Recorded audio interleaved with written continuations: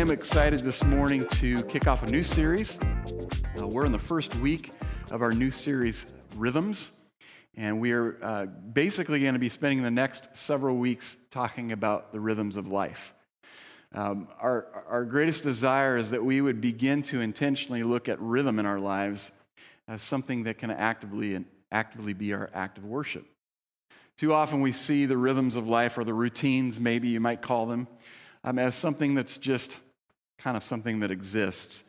We believe that God has wired rhythms into our lives so that we can give our worship back to Him.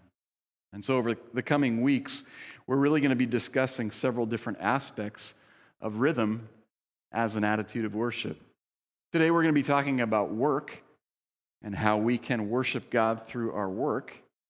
And in the coming weeks, we're going to be talking about rest, worship, gratitude, and growth. And so we'll be kind of taking a real holistic view of what it means to intentionally engage the rhythms of life as an attitude of worship to God. You know, as we begin looking at this idea of rhythm, or perhaps you refer to them as your daily routines or your daily tasks, daily list of things to do, I want to encourage you and challenge you to see the rhythm of life as something that we can give back to God. Too often we see life as something that just happens to us. And God's greatest desire is that we would live our lives in such a way as our devotion and our worship to Him is visible to the people around us. That's our greatest act of worship, is to point people to Christ. And our life rhythm is kind of a funny thing. The rhythms of life, the routines that you go about in your daily lives and interactions, they're kind of fun because rhythms are not something that are all that visual. They're not something that we can touch or see or smell necessarily. Yeah, certainly there's tasks and things that we all prioritize to do. But oftentimes the rhythms of life kind of go somewhat unnoticed. Rhythms sometimes are not even really all that discernible until things get upended. You found that to be true? Your rhythm, your routine, your life kind of just flows along until something goes wacky. Sometimes it's things that we choose to do, sometimes it's things that are done to us. Maybe it's a job change. There's a transition at work or a change in employment. Maybe you find yourself in this season where you've been laid off or furloughed, and it's just kind of upended the rhythm of your life, where instead of going into work and sitting down and starting to crank out your tasks, you're opening up your laptop in your pajamas and you're getting on a Zoom call and hoping that you remember that you're in your pajamas so that you don't stand up in front of the camera and people. But the rhythms have changed. They've changed dramatically for us when it comes to our work. Maybe a relocation or moving homes or transitioning communities will cause the rhythm of your life to be put onto tilt. Marriage has a tendency to change the rhythm of your life. For those of you who are newly married, Grant and Chrissy, you guys had a little bit of a change to your daily rhythm. Chrissy, you're now having to deal with Grant and Bob, the dachshund. For those of you who know Grant and Chrissy, you know Bob. If you don't know Bob yet, you need to be introduced. He lacks hair on his back, let's just put it that way. But marriage has a tendency to kind of upend our rhythm because now we're sharing life with somebody else. And now it's not just about what I want to get done or what God's doing in my life. It's well, wait a second, now I've got this other person I got to figure things in for. The birth of a child. Yeah. No? Okay, only the birth of our kids upended our rhythm. So congratulations to the rest of you that were able to keep everything in place and everything just kind of worked and they went to bed when they were supposed to go. Our kids kind of upended our rhythm. And sometimes we think that life's just going to continue to move along. Maybe it's retirement. Some have transitioned into that season of retirement where the whole rhythm and structure of the day is just gone. And now it's kind of like, let's see here, I can only binge watch so much of this show, and it's over. And then your husband or your wife is like, get out of the house, please, go do something with your life. I already did. But our rhythms change and they shift, and seasons of life bring on new things, sometimes expected and sometimes unexpected. We just got back from Arizona. We spent a few days last week going down to Orange County so that our middle son Micah could see a university in Orange County. And then we took our rental car and drove over to Phoenix to see our eldest son Elijah. And Micah also checked out a school over there. And Elijah's a funny character. Some of you guys know our son Elijah. Many of you don't. But Elijah's much like my beautiful wife Gretchen. They enjoy their alone time. They enjoy their me time. And any expenditure of energy or emotion or life force then needs a reciprocal inflow of just me time. And Elijah's kind of a funny guy because we can always kind of start to tell when we're starting to push that boundary of, it was great seeing you, but maybe now you can just kind of go. And I'm sure any of you who have kids have had kids like that. But we got to that place with Elijah where we very quickly figured out we were starting to interrupt his rhythm. And it was good that we left when we did, for everybody. But if you're like me, there's a comfort and a safety in routine, right? There's just this comfort in being able to engage your day in a way that makes sense. That rhythm flows in such a way where it's kind of like, I'm going to do this, and I'm going to do that. You know, I'm a little bit OCD in some areas of my life. You know, I when I get up in the morning, I have a certain sequence of events, and I don't like it when things get out of order. You know, if I put 4 swipes of deodorant on one side, I got to put 4 swipes of deodorant on the other side. You know, it's accounting, people. It's, you know, you do something to the debit side, you got to do something to the credit side. It can't be out of balance. But we're wired that way. We're wired to routine. We're wired to want to have things make sense. And when they don't, it kind of has a tendency to throw us in a little bit of an uncertain place. I think we can all agree there's not a whole lot that's been very routine about the year 2020. If there's something that's kind of thrown our rhythm and our routine into pandemonium, it's this year. And I think it's probably hit all of us differently, but similarly, where our daily routines have been upended, where our ability to just walk into a store and not have to put a mask on it's all changed. And there's parts of that we struggle with. And as we begin this conversation about rhythm, we've got to consider that the rhythms of our lives can be the greatest acts of worship if we allow them to be. Our greatest act and worship and gift to God can be that of the most mundane, ordinary aspects of our lives. You know, today as we talk about the rhythm of work, and work as an attitude and action of worship, there's really a lot that Scripture has to say about work. And so I want to dive right into it.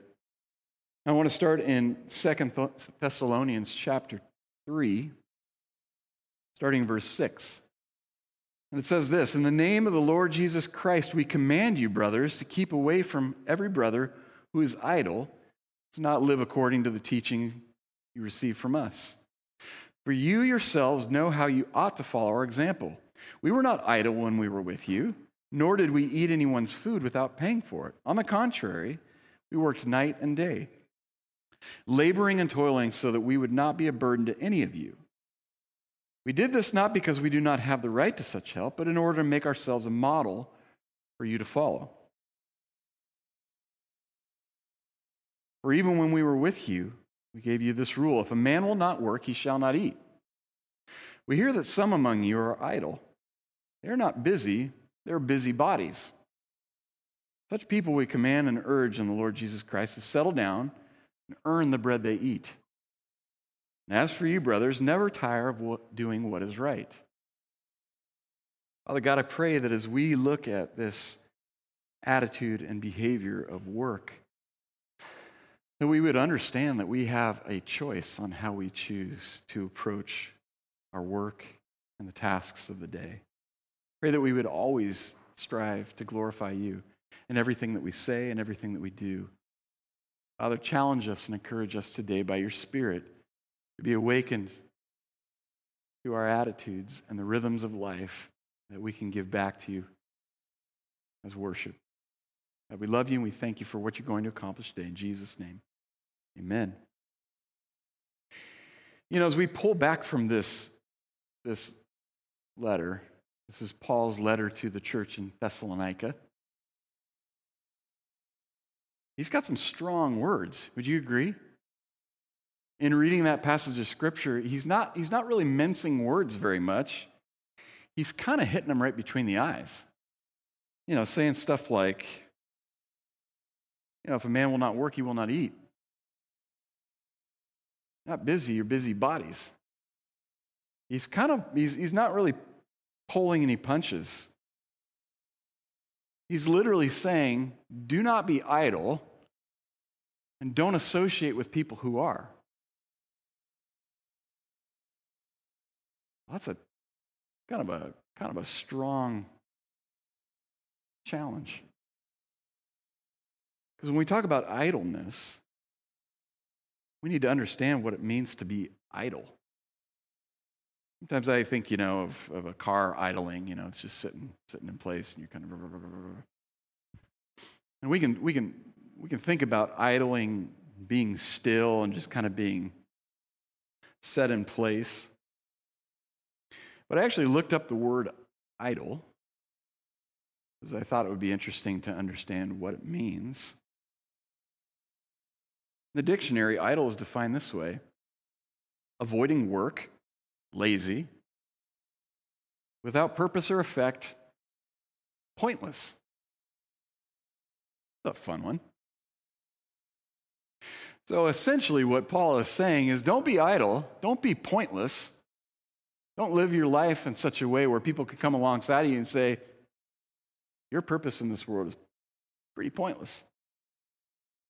I don't know about you, but I don't want to be referred to as pointless. And Paul encourages them not to be a burden and not to tire in doing what is right. As we look at what it means to worship God through work, we have to consider some important truths. The first one is this: work is a gift from God. Work is a gift. The gift that God imparts to us. When we talk about work, we talk about ability, we talk about gifts, we talk about talents, we talk about passions. We talk about things that God has called us to. And when we see them those ways, we will see them as a gift, not as a burden, not as something that we have to do. Oh my gosh, I have to get up and then I have to drive to work and I got to deal with these people and it's just going to be tough. I know it's going to be hard and I really don't like them. God, just give me enough patience and grace just to make it through because they're horrible people. I know none of you ever utter those words. But work is a gift. And we see God imparting the gift of work at the very beginning of Scripture. Genesis chapter 2, verse 15 said, the Lord God took the man and put him in the Garden of Eden to work it and to take care of it. God took the man and put him in the garden to work it and to take care of it. You imagine if Adam would have walked into the garden and been like, whoa, this is nice. Like, this is next level nice. Where's my recliner? I want to sit down. And where's my popcorn? Because I just want to enjoy this. And he just kicked back and popped up the little thing and grabbed his remote and said, all right, When are the elephants going to come by? Because I want to watch the elephants. I like the elephants. And then the whole antelope and circle of life thing that happens in The Lion King, that's going to happen, and I'm going to get to watch it. And all Adam did was sat back and binge watched creation. Do you think that's what God wanted? No, he put him in the garden to work it and to take care of it, not to sit there and go, isn't this great? Man, you're awesome, God. Do some more stuff because I'm really entertained here. No, he gifted the action of work. And he said, work it. Take care of it. I give you dominion over the garden. I put you over everything. And we need to approach the work and the gifts and the talents and the passions that God has wired into our lives the same way. Our work should not be a burden, should not, oh my gosh, I just got to, oh. But do we wake up in the morning and we say, God, I don't know what's going to happen today, but I'm excited.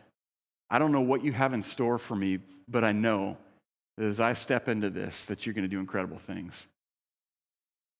Is that the attitude that we bring to our work, understanding that it's a gift? And it doesn't matter where you're at in life. It doesn't matter if you're trying to get a job because you just graduated from college and you're like, well, everybody's out of work, so how am I supposed to get a job? Or if you're on the other side and you've retired and you're sitting back enjoying the fruits of your labors and you're trying to figure things out, or maybe you're right in the middle of that and you've been laid off and you don't know what's going on. God can still work in you. What is your work? What is it that God has purposed you for?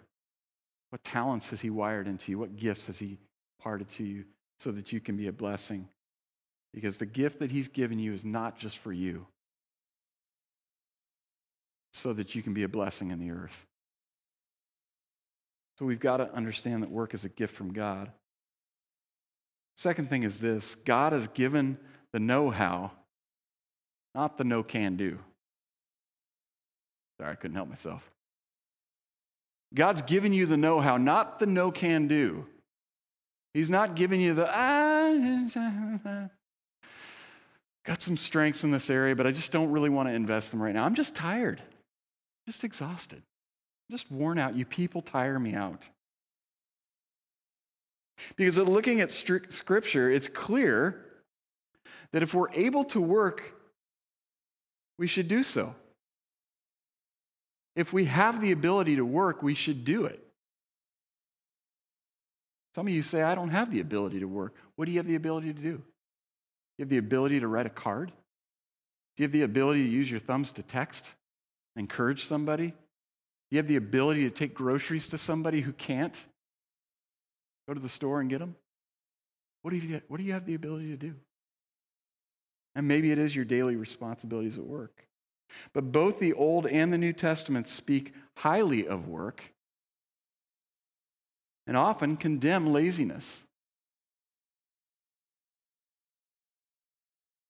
In most other translations, they condemn idleness, just sitting back and being lazy. And let's look at our text, 2 Thessalonians 3, verse 10.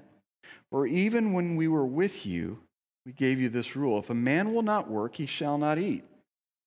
We hear that some among you are idle. They are not busy, they are busybodies.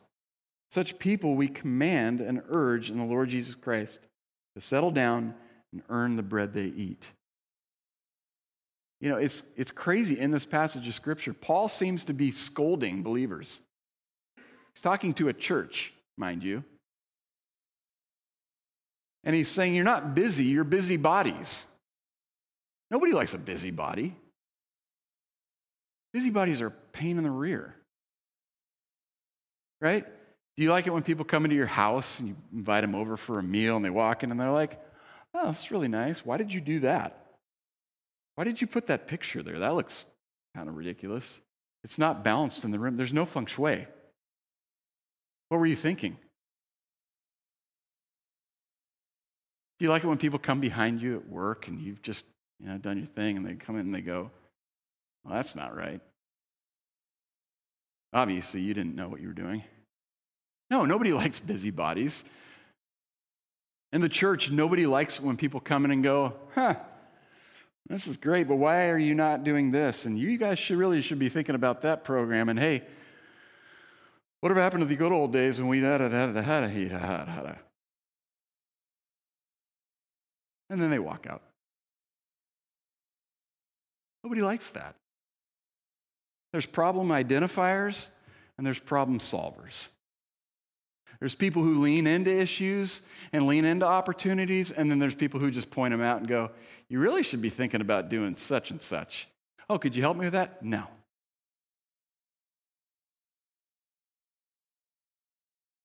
We don't ever want to be the ones that are busybodies. We don't ever want to be those people that God looks at and goes, yeah, you're not really adding to, you're detracting from. And it's amazing how quickly we can go from the know-how to the no, I don't really feel like it anymore. And now all of a sudden, over time, we become people who just point stuff out.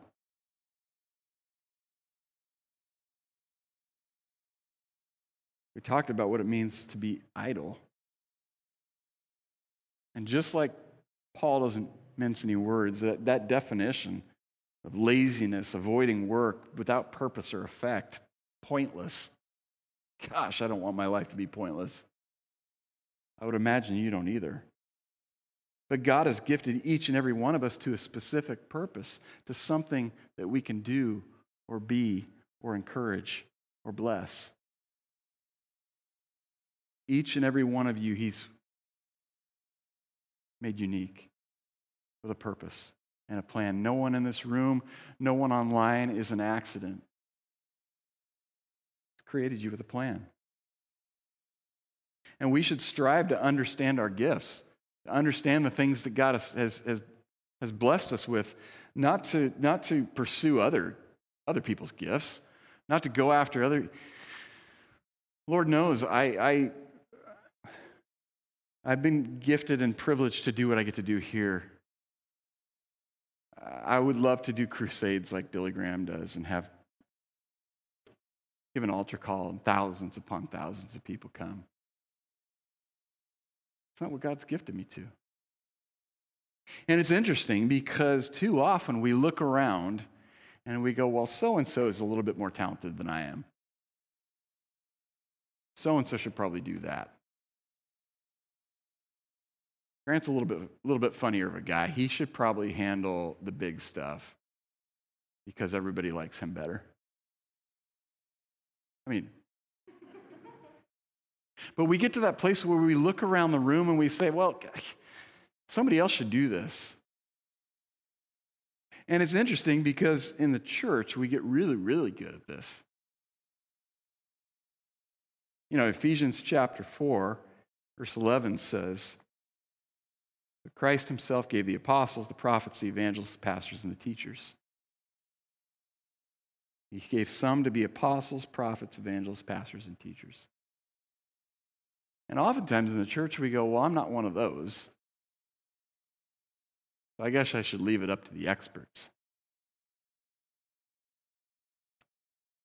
Did you know that everybody is called? Every one of us. It's so crazy. We get wrapped up in the church and pastoral ministry, well, I'm called. We like to say it in a deep voice because it sounds more spiritual. God called me to ministry. Well, I got news for you. God called each and every one of you to a ministry. And just because you don't have the responsibility to stand up here on Sunday morning and preach and teach and impart knowledge and wisdom, speak, does not mean that your impact in the world is any less. Because here's the reality. There are people that you will touch and you will interact with and you will spend time with who will never walk in the doors of this church and may never tune in online. And if we come to a place where we say, well, the work of the kingdom is only done in the walls of the church or done by a pastor, man, we're going to miss it. We're going to miss out on people who are dying, who are lost, who are struggling. And we have the hope, and we're waiting for somebody else to give it to them. Because while he gave apostles and prophets and evangelists and pastors and teachers, he also gave some to be doctors and nurses and educators and business owners and engineers and politicians and blank and blank and blank. So whatever he's called you to, he's given you the ability for. He's given you the know-how. My dad is an incredible financial mind, and I've learned a lot from him over the years. He was a banker, gone pastor, and then blended the two and got involved in church finance and did that for 35 years. And he was incredibly gifted when it came to finances and looking at investments and figuring out how to, compound interest and this and that and the other. And I learned a lot of stuff, but I could never hold a candle to the knowledge that he has of finances. And one of my brothers kind of got his mind when it comes to finances, and whatever they touch grows.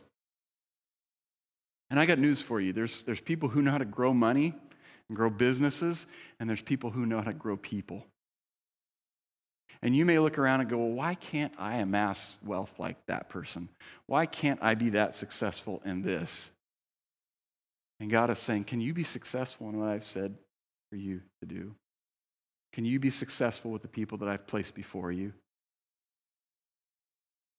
Can you encourage the one who's come across your path, who's hurting, whose family's been torn apart, and is just hoping somewhere they can find hope? Because we leave it up to the people in the church, we leave it up to the pastors, and I may never meet that person.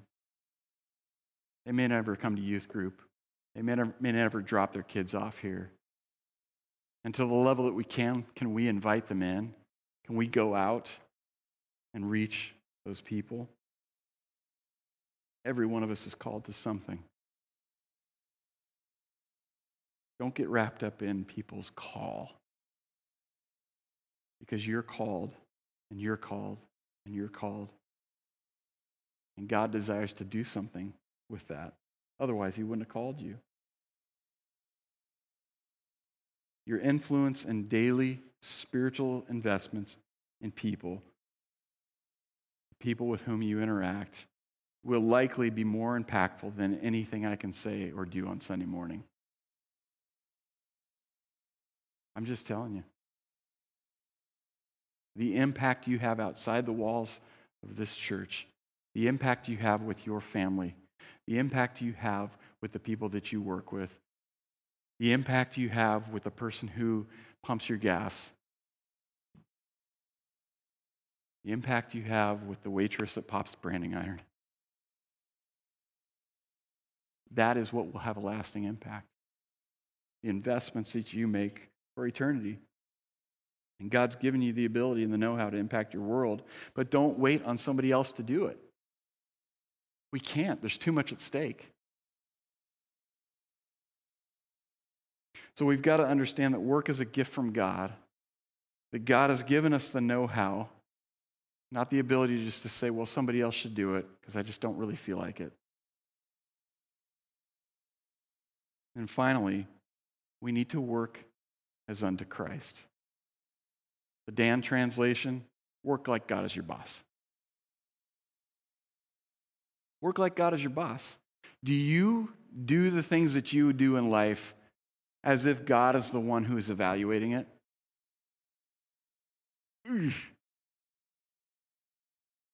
You imagine that? If you knew that God was going to pull you aside every year and do an annual evaluation and evaluate every aspect of what you're doing with what he's given you? Ooh. I don't know about you, but I think we would probably be a little bit different in what we did in our daily lives. I probably would be. When it comes to the work we invest ourselves in, we have to ask, from where our motivation comes. What motivates you? What gets you up in the morning? I remember there was this old bumper sticker when I was growing up. Some of you probably remember this. I'll date myself, and some of the younger people in this room won't remember this. But there was this bumper sticker that said, "Jesus is coming soon. Look busy." Right? And I think sometimes that's how we live our lives. It's like Jesus is coming back at some point. Make sure when the trumpet sounds, you're like, and we look busy like we're doing something. There's too many people who are living their lives in that way. Are we just working to make it through the day? Oh my gosh. Oh, I have to put up with these people for 8 hours. Oh, okay. Lord, just give me patience. I don't want to kill them. Just help me make it through the day. Right? I don't need to get angry at work. That's not Christ-like. Are we desperately holding on for the weekend? We get to work on Monday and we're just like, God, just get me through to Friday. Just get me through to Friday. And I get another weekend and it'll all be good. And then I'll be refreshed, sort of, when I come back on Monday. Is that our existence? Is that our motivation? Just get me through the week. I just got to get there. Or maybe your motivation comes from money or promotion or the completion of tasks. I know there's some task-oriented people out there. You got your little list out, and it's like therapy for you when you do a little checkbox.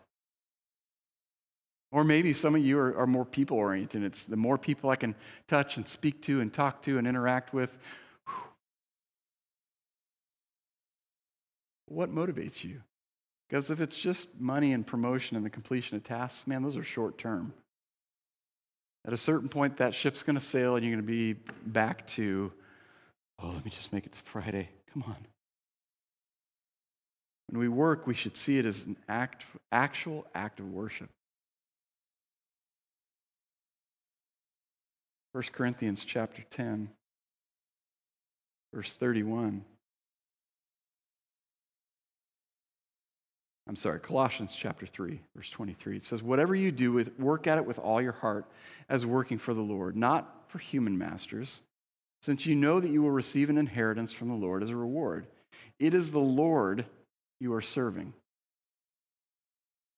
It's the Lord you're serving.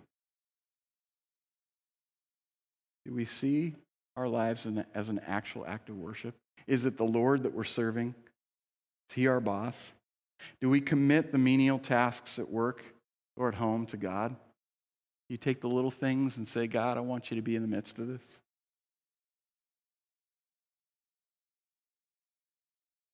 Here's your homework this week. I want you to take a pad of paper. I want you to put it by your bed with a pen. I've talked about this exercise a few times. But when it comes to your day, I want you to write down at the end of the day the things that you did. And you can go as micro or macro as you want with this. I got up. I threw my alarm clock across the room. God was not a part of that one. I took a shower. I ate my Wheaties.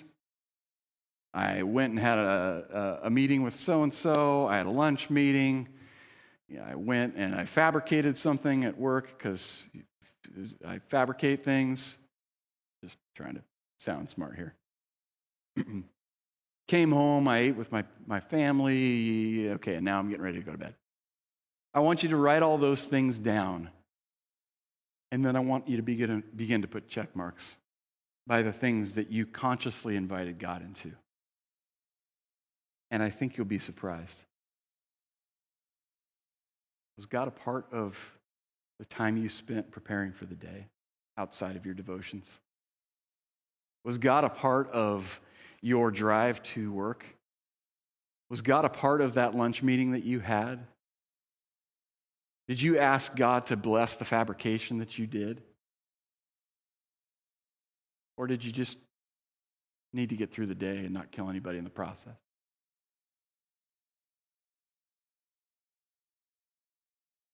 Because it is eye-opening sometimes when we begin to pull back the layers and see how little of what we do in the rhythm of our lives and in the rhythm of our work involves Christ. Please don't throw something at me.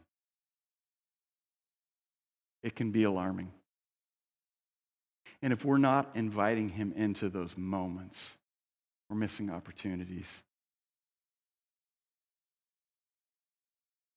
1 Corinthians 10:31, here you go. So whether you eat or drink or whatever you do, do it all for the glory of God. Whatever you do it all for the glory of God. That's tough because it takes intention. It takes intentionality. It takes thought. That's what we're called to. Whether you're making a peanut butter jelly sandwich, whether you're walking the dog, whether you're doing laundry, whether you're checking the quality of the product coming down the assembly line, or you're involved in splitting atoms or trying to cure cancer. Every aspect of what we do, we have the opportunity to do as unto Christ, if we choose to.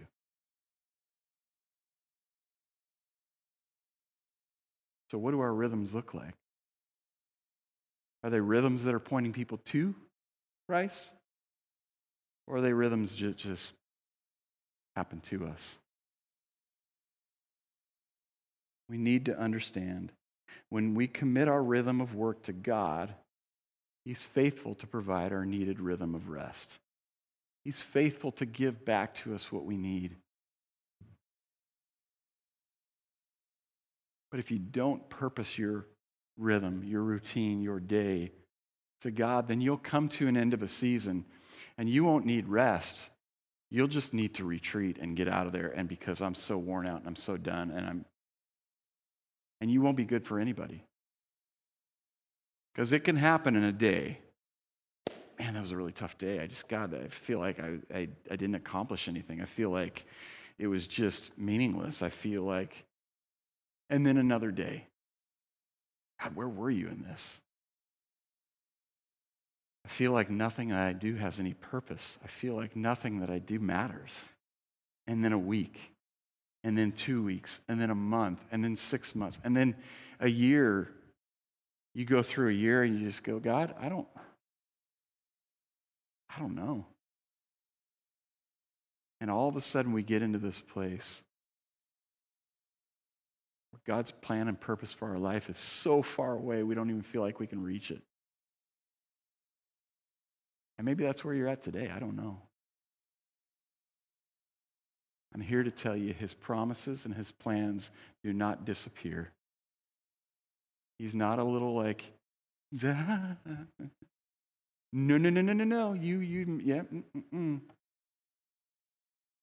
He's not a give and take away. He is a God who is faithful to his promise and faithful to his purpose. And no matter where you've gone, and no matter what you've done, and no matter how many times you've sinned, no matter how many times you've turned your back, he's faithful. He's faithful to use you. He's faithful to love you. He's faithful to be everything that you need, regardless of the situation. But we have to be willing to come to him. We've got to remember as the worship team prepares to return, as we conclude, we've got to remember that work is a gift. It's a gift given by God to give us purpose, to give us meaning, to give us substance in life. So that we don't just wander through a day and go, well, there was another one. Wasn't that great?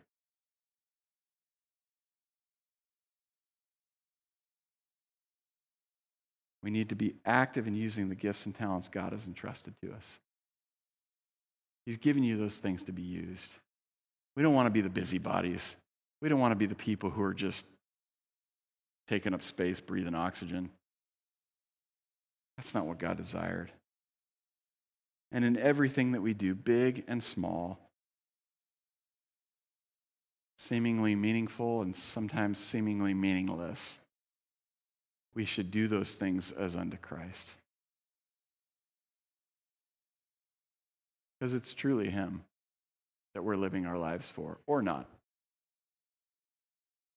But my desire is that I would always live in such a way that I'm leading people to and pointing people to Christ.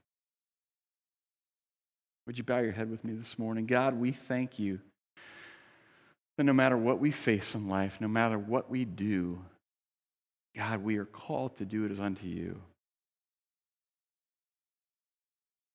And Lord, as we look at the rhythms of our lives and the routines and the things that happen day in and day out, we're challenged today to understand that the work that you've given us to do, whether it's holding a grandchild or helping out in the church or working and using our hands and investing in people and building teams and growing leaders and whatever you've called us to, Lord. God, we know that you've created us for that purpose. So help us never to see the things that we do as meaningless or meaningful or menial, but always to understand that you are doing your perfect will through imperfect people. That as we step into your purposes, God, people's lives are being changed. God, I thank you that you only ask us to obey. You only ask us to do the things you've called us to. You don't ask us to change people's hearts. You're pretty darn good at that. So today, Father, I pray that we would be challenged and encouraged to step into your purpose for our lives. And if we don't know what that purpose is, that we would dive into your word, that we would spend time in prayer, that we would spend time with people around us who can give us godly counsel to help understand what that looks like. And that whatever we're doing, Father, that we would do it as unto you. I know that as we approach our rhythm that way, God, that you will be faithful to impact people's lives through us, and that we will always feel fulfilled. Your word says for us not to grow weary in doing good, because in due season you will bring a harvest. I pray that we would be obedient, God. And I thank you, Father, for your faithfulness as we step out in faith to worship you in everything that we do. God, bless each and every one of these people in this place and those who've tuned in online, that we would live for your purposes. In Jesus' name. And if you're here today or you are tuning in online and you've not made the decision to step into relationship with Jesus, if you're in that place where you have kind of gone through life and it's felt a little bit meaningless, and it's felt without purpose, I'm here to tell you that when you step into relationship with Jesus, everything changes. Our entire outlook on life changes. Our entire outlook on work changes. We see that the things that God has called us to have meaning and purpose and an eternal impact.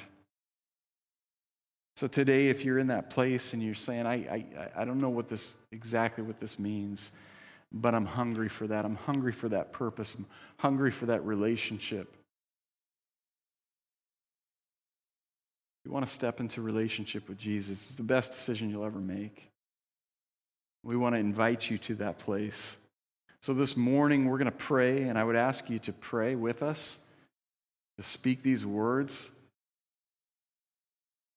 The Bible says if we confess with our mouth and we believe in our heart that Jesus died and was raised from the dead, we will be saved. And today, that's all you have to do, is confess your need of him. So as we pray this prayer together, we would invite you into that. Church, as we pray, if we could pray this together so that nobody's embarrassed or singled out. Can we say this together? Father God, please forgive me. I've sinned and I've made a lot of mistakes. I believe that your Son, Jesus Christ, came to this earth to show me how to live and died and was raised back to life so that I could have relationship with you. I ask you to come into my heart today, to be the Lord of my life. Change the things in me I can't change as I commit my life to you today. In Jesus' name, amen. Well, you've just made the most important decision of your life. And we're excited that you've made that decision, and we want to be in partnership with you as you start this journey of relationship with Jesus. Whether you're tuning in online, whether you're here on campus, we want to partner with you as you take these next steps in your journey. We would ask you to reach out to us either by filling out the connection card or emailing us at info@albanync.org, and we would love to get you a Bible, some information about next steps in your journey. But I'm excited that as we step into the rhythms of our lives, that God is going to do some incredible things in and through you, that his purposes for you are not from last year or from 10 years ago. He has things for you to do today. So as we engage this week, there's a lot going on, but don't lose sight of the fact that God is doing something in and through you, and he has great things in store. I'm excited for our future in this series and excited for what God has in store for you this week. We would encourage you to step into the things that God is desiring. And as we walk in obedience this week, and as we respond to what he's desiring to do, let's work to always, always, always be the neighborhood. Have a wonderful, blessed week.